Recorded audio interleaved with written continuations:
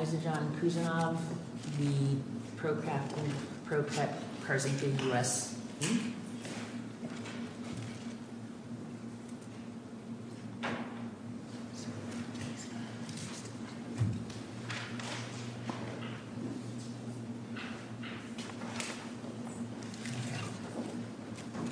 All right, and we will just be hearing argument from the appellant and from the appellee, Karzinka. Thank you, Your Honors. Simon Ramon Law Firm for Plaintiff Appellant.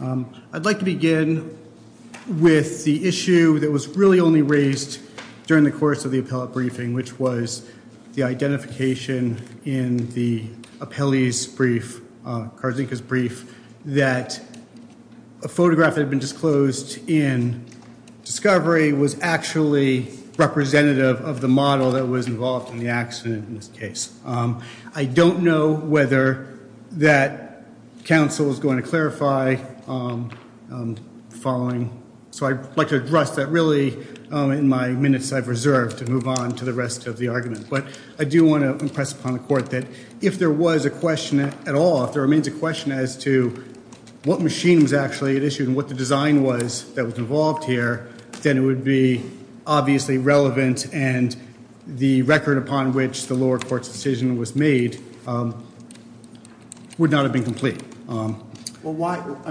I was looking at this this morning, and you have the photos in your reply brief, and I think in one of the red briefs there's a little confusion as to the photograph of the grinder. Correct. But the record doesn't appear to have a photograph of the actual meat grinder that was involved in the accident. Is that true? It's not a complete picture because it was partially of the side with the warning exactly. Label, so the headstock, the operating parts, the auger were all removed during the course of the emergency, response. There is an instruction manual.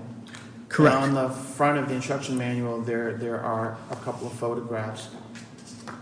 And one of them is the model of the same model as the grinder involved in the accident. Is that true?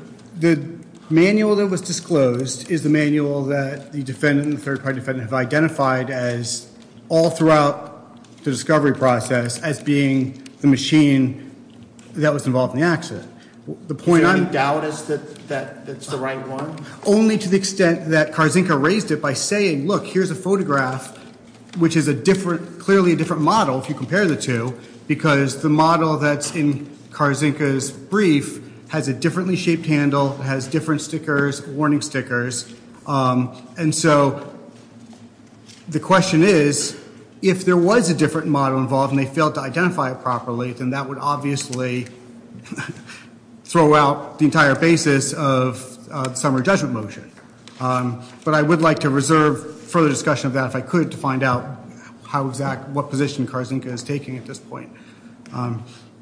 With respect to the design itself of the grinder, the New York State Court of Appeals made clear in Hoover v. New Holland that the substantial modification defense, which is what the appellees relied upon in moving for summary judgment, is not applicable until a manufacturer first makes a showing that the product was safely designed, and then only then can they show that the accident wouldn't have happened but for the removal of a safety device. And in this case, not only did the appellees fail to meet their burden, but they didn't even address the issue of whether or not the machine was safely designed. They only addressed the issue of whether or not the metal safety guard was a permanent fixture. But there was no studies, there was no design studies, there was no... Didn't the experts, though, confirm that if the safety guard had been on, that this incident wouldn't have happened? And doesn't your expert confirm that as well? Right. Our expert testified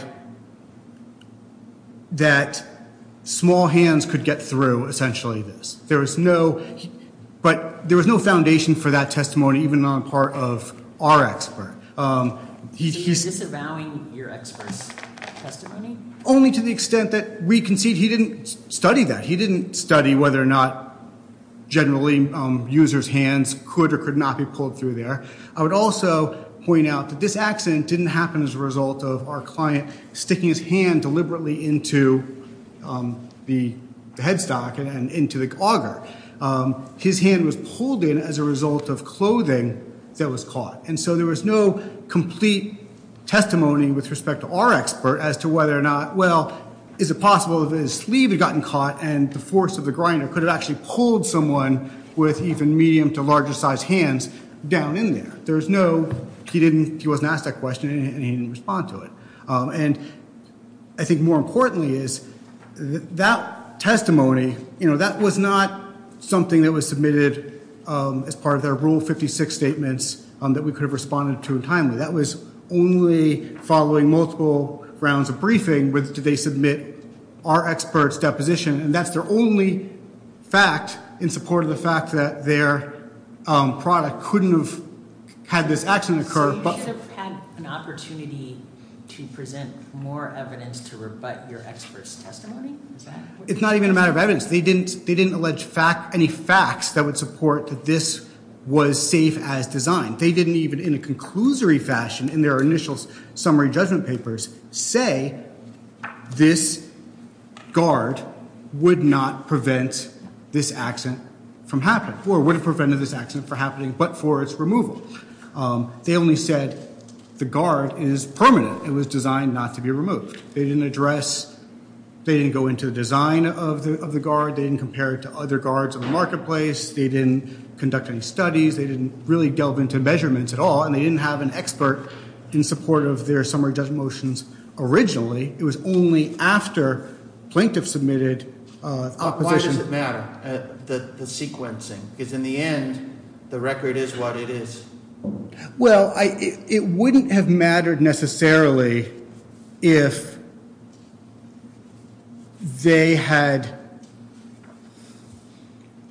supplemented their, say, Rule 56 statements with a complete addressing of this point. But again, what they didn't do is, at the end of all the briefing, they didn't produce a complete record of why their product was safe. It was only pointing to this one line. Didn't their experts say that the meat grinder was properly designed and manufactured and was reasonably safe and suitable for its intended purpose and use? Correct, but I think it's... Why isn't that enough to trigger the obligation on the plaintiff to show otherwise or to come forward with evidence otherwise? Because the case law is clear that the mere adherence to a standard, and in this case, their expert pointed to really a voluminous standard that applies generally to machinery in general. It wasn't specifically a standard applying to grinders and this type of grinder in particular. But the point is, even adherence to an industry standard is not dispositive on the issue of whether or not it was safely designed.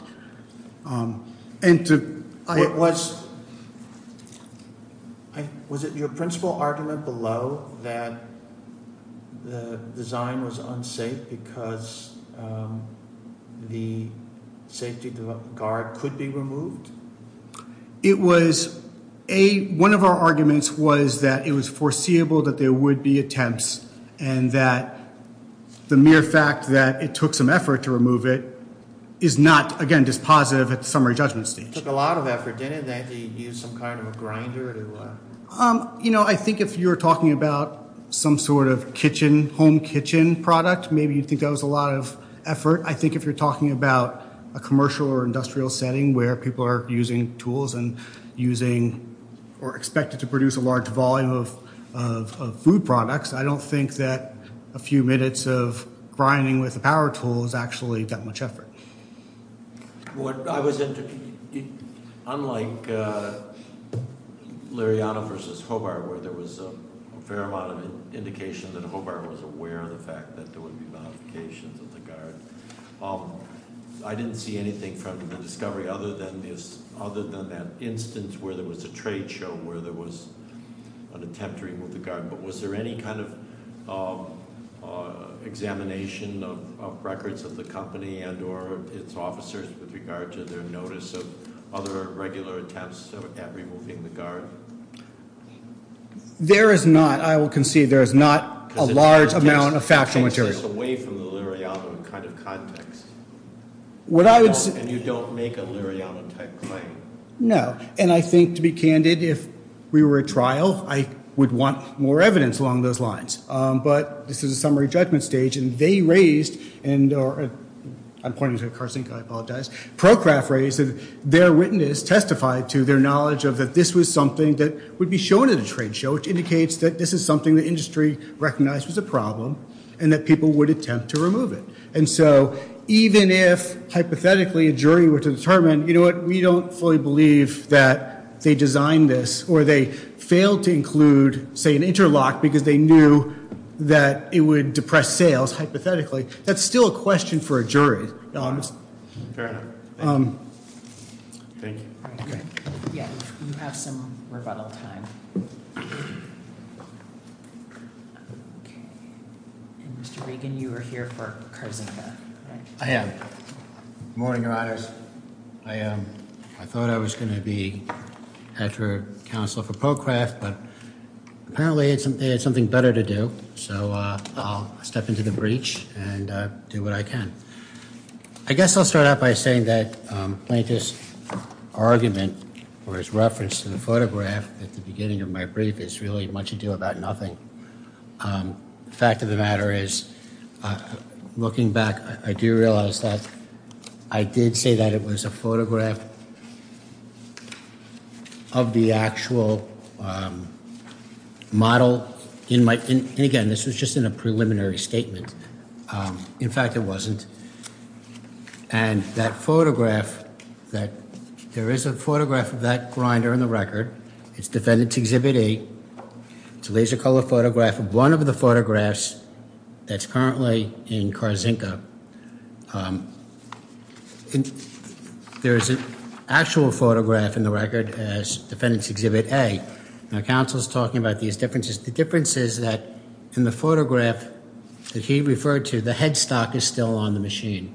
And as counsel knows, the testimony is the machine.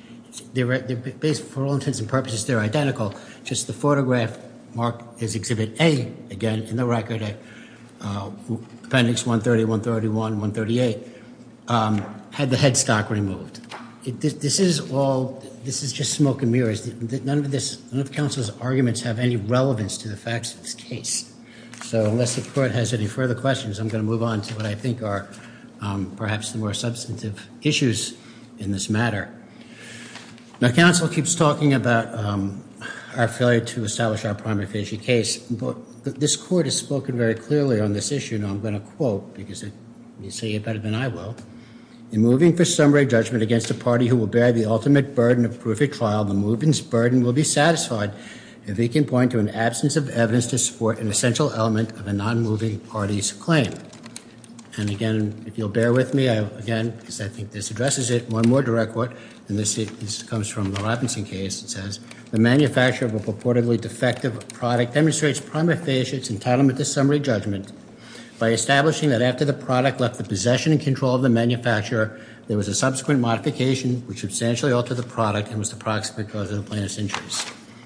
Your Honor, Judge Gonzalez, his opinion is extremely thorough, it's well-reasoned, it's direct, and it's dispositive. I think it's an excellent opinion. I think that he addressed all of these issues very clearly, and he came to the correct conclusion. The fact of the matter is there was a substantial modification to this meat grinder, and that modification was the proximate cause. And I don't think that anybody can doubt that. No, there's nothing really particularly special about this case. The injuries are horrible. I understand that. But this isn't the first meat grinder case to come before this court. There have been a number of them. There's been Liriano. And in the appellate division of the Second Department, there's Hernandez, there's Mercedes, there's Darson. In this case, in this court, there's the Barashvili versus Hobart case. All of these cases, all the fact patterns are almost identically on point. They all involve individuals frequently who work And at least 2 or 3 of the cases, individuals who, ironically enough, were recent immigrants working in Brighton Beach, just where counsel's client was working, where there was a safety guard on almost the exact same machine, and they took it off, and the guy's hand got pulled in, or his fingers or whatnot, and he lost it. And yes, it's very sad, but that doesn't mean there was anything wrong with the product. Now, counsel talks about, the fact that maybe this was intentionally designed or purposely manufactured for the removal. And I'll just refer the court to the case of Hernandez versus Bureau. Excuse me. Getting my cases mixed up. If you'll bear with me, I'm a little bit nervous. This court is awfully august. I'm usually argue before the second department. I don't hold them nearly as high as esteem. That you referred to them as less august. I suspect out on Madison Avenue they wouldn't agree with me. Well, that's okay. That's okay. The first department would definitely not agree. Oh, okay. I'm sorry. I referred to the wrong case. It's a case of Darson versus Goncolito, which is a second department decision. And I'm just going to quote the relevant portions. Again, this is another one of these, one of the mill. And I hate to say that because it makes it sound trite, but it's not. This is another one of those cases in which there was a meat grinder and the guard was taken off and the hand went in it and the injuries are horrible. And the court says, in view of the design of the grinder, specifically that the safety guard was affixed to the machine with 3 fairly heavy rivets, which would have to be removed forcibly, it is manifest that the product was not purposely manufactured to permit its use without a safety guard. That's it, Your Honors. The fact of the matter is that the trade show, I forget the gentleman's name, but you all know who I'm talking about. He tried, to show off after probably having a few drinks, said, give me a hammer, I'll get that thing off. He couldn't do it. Plaintiff's own father tried to bang it off with a hammer. He couldn't do it. He had to bring out a grinder. I think we all know that this machine was not designed to be used without the safety guard. And really, Judge Gonzalez said it correctly in his decision. And again, we're all discombobulated here. And he said, summary judgment therefore hinges on whether a plaintiff has successfully established the existence of a tribal issue of material fact concerning whether or not the injuries would have arisen but for the post-sale modification of the safety feature on an otherwise safe product. That's directly from the Hoover case. That's the issue. Would these injuries have happened but for the removal? And we all know that they wouldn't. Now, counsel says that, well, we didn't establish. Again, this is making much ado about nothing. The photographs are on the record. We can all see his expert conceded it's a very small hole. You can see from the auger that's used to push the meat in. It's very small. Is it conceivable that he could have gotten his finger caught? Yeah, it is, and that's why he used the auger. But the mere fact that accident could have happened, that doesn't raise a question of fact as to whether the product was defectively designed. There's just simply nothing here. Thank you, Your Honor. Okay, thank you.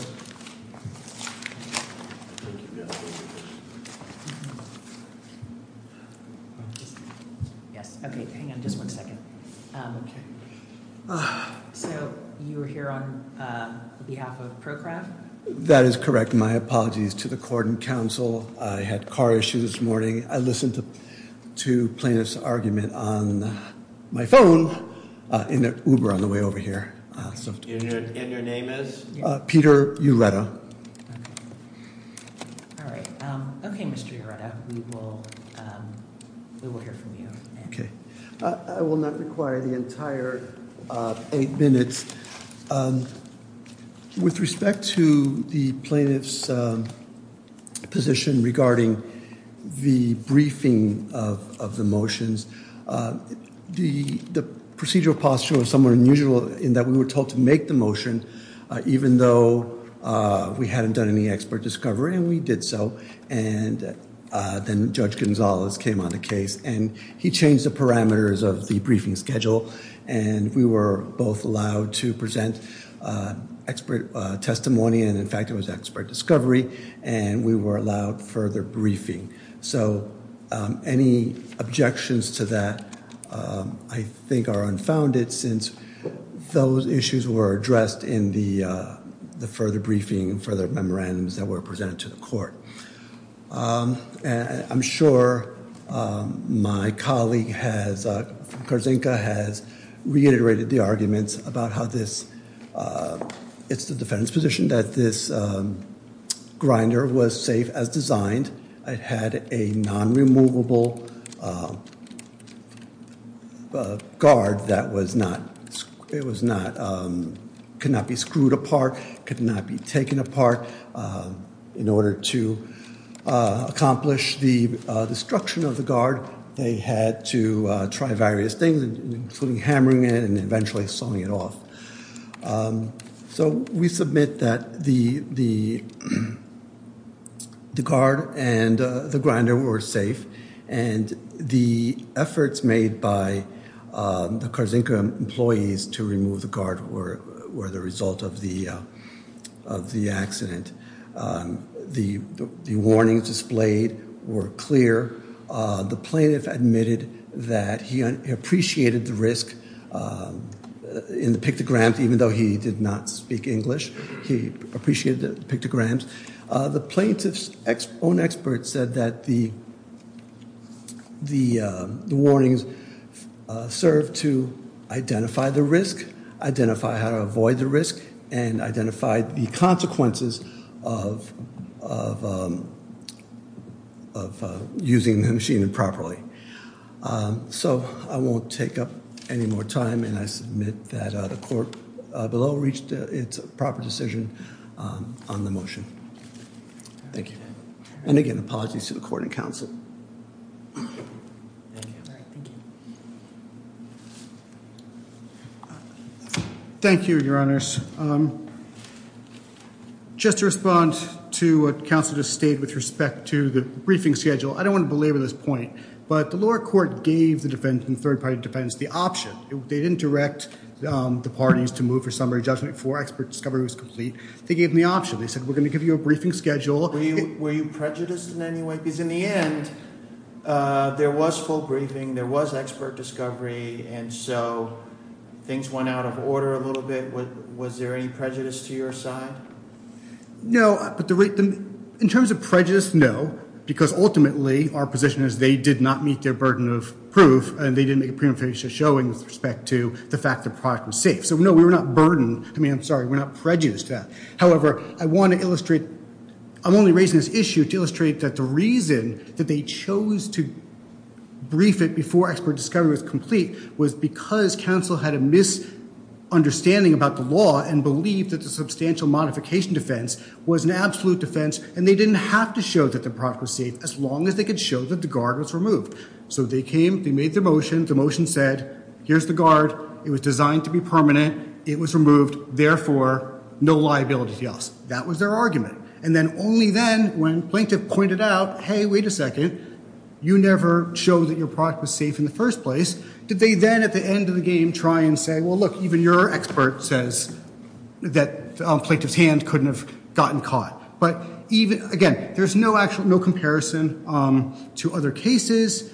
Counsel for Korzinka just represented that in these other cases that have come before the court and lower courts where there have also been meat grinders, that it's basically the same thing. If you make a grinder that has a guard on it, it's a grinder with a guard on it. But that's obviously not the case. These are all fact-specific cases, and just because one manufacturer manufactures a product that has a guard doesn't mean that their product was safe with the guard installed. What is it about the guard, the presence of the guard that doesn't abrogate, or that for which the machine is still unsafe in your complaint? Well, how did you state that claim that notwithstanding, that even if the guard hadn't been removed, the machine was unsafe? Well, two things. It would be a claim that you would have to make independently, right? We would only have to make the claim to the extent at the time of trial. Yes, I agree with that. Weren't you? The defendant's pleading was substantial modification, correct? There as an affirmative defense, correct. Your answer to that is doesn't matter because it was unsafe. Our answer to that is, well, you first have to show that it was safe as designed. and our expert listed multiple reasons, 3 primary ones why the device was not safe as designed. One of them was the lack of an interlock. No, but the interlock presumes the removal of the guard. So the interlock's tied to a theory of modification. Correct. What else? Okay. The failure to provide adequate warnings and the failure to both place warnings as to removal of the guard. Warnings to everything in this case. There should have been a warning, adequate warnings as to you're not supposed to use this machine without the guard in place, number one. There should be an adequate warning as to you shouldn't be using the machine without using the plunger that was sold with the machine. There should be an adequate warning with respect to how severe the injury is. Our expert specifically said the types of warnings that were given were cautionary and not specific with respect to the adequacy of the danger. Warning versus danger. And the case law is clear that the warning has to be commensurate with the danger that's presented. And can I just ask you on the warning question? I don't know if you're referring now specifically to the warnings on the machine itself or in the manual, but my follow-up to that is with regard to the warning on the machine itself.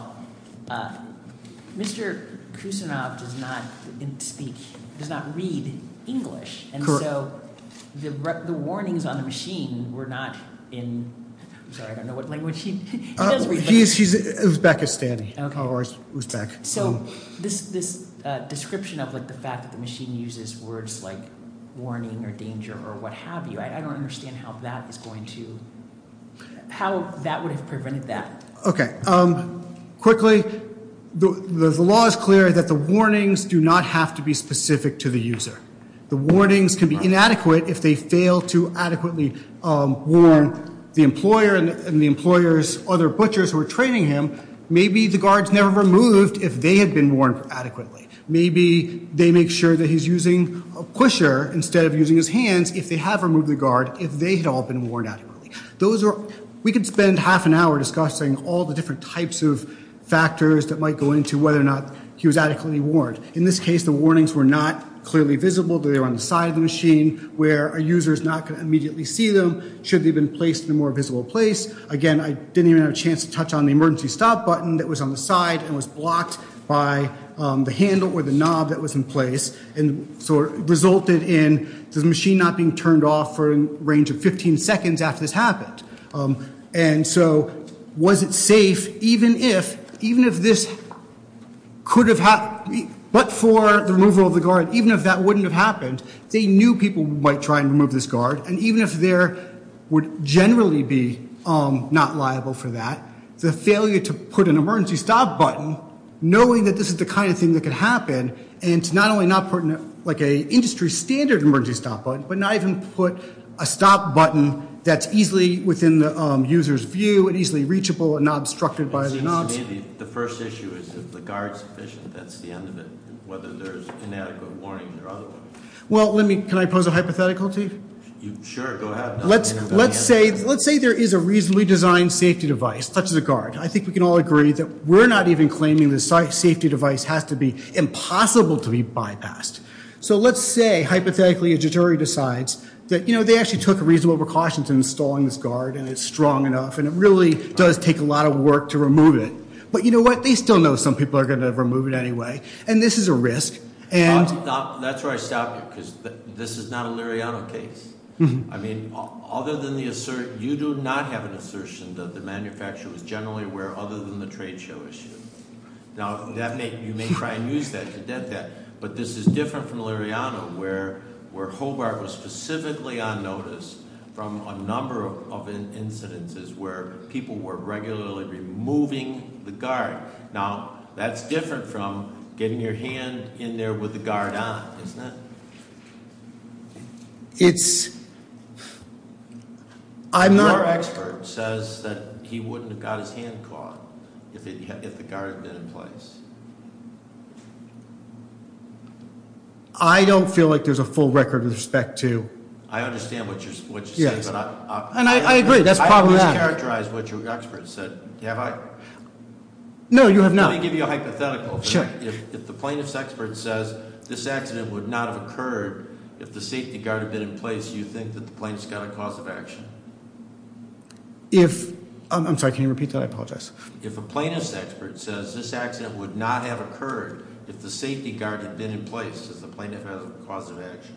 We would say yes. Under Robinson? Under the argument, again, that a safety device that even is reasonable could be bypassed, and therefore these other warnings and the interlock devices and the emergency stop button should still be factored. These are questions of fact with respect to was the design reasonable. These are all things. Thank you, John. All right. Thank you. All right, thank you. Thank you. Thank you very much. Can I just? No. Counsel offered a lot of things. It's the I chair's. apologize. I wasn't aware that counsel was going to take his 2 minutes to come up and argue 10 minutes on theories that he didn't bring up in his original presentation. And I just feel that we've been somewhat prejudiced. I didn't discuss failure to warn because counsel didn't bring that up. But That now I happens on a feel regular basis. That does happen, but we understand we have all the briefing and we'll. all right. Thank you, respond Your Honors. accordingly. All right, thank you, all of you. They wouldn't let you talk at the second department either. They probably wouldn't let me get away with that. No, I know that. I know that for a fact. All right. Thank you, Mr. Thank you again. Take care. Safe journey, gentlemen. Thank you very much.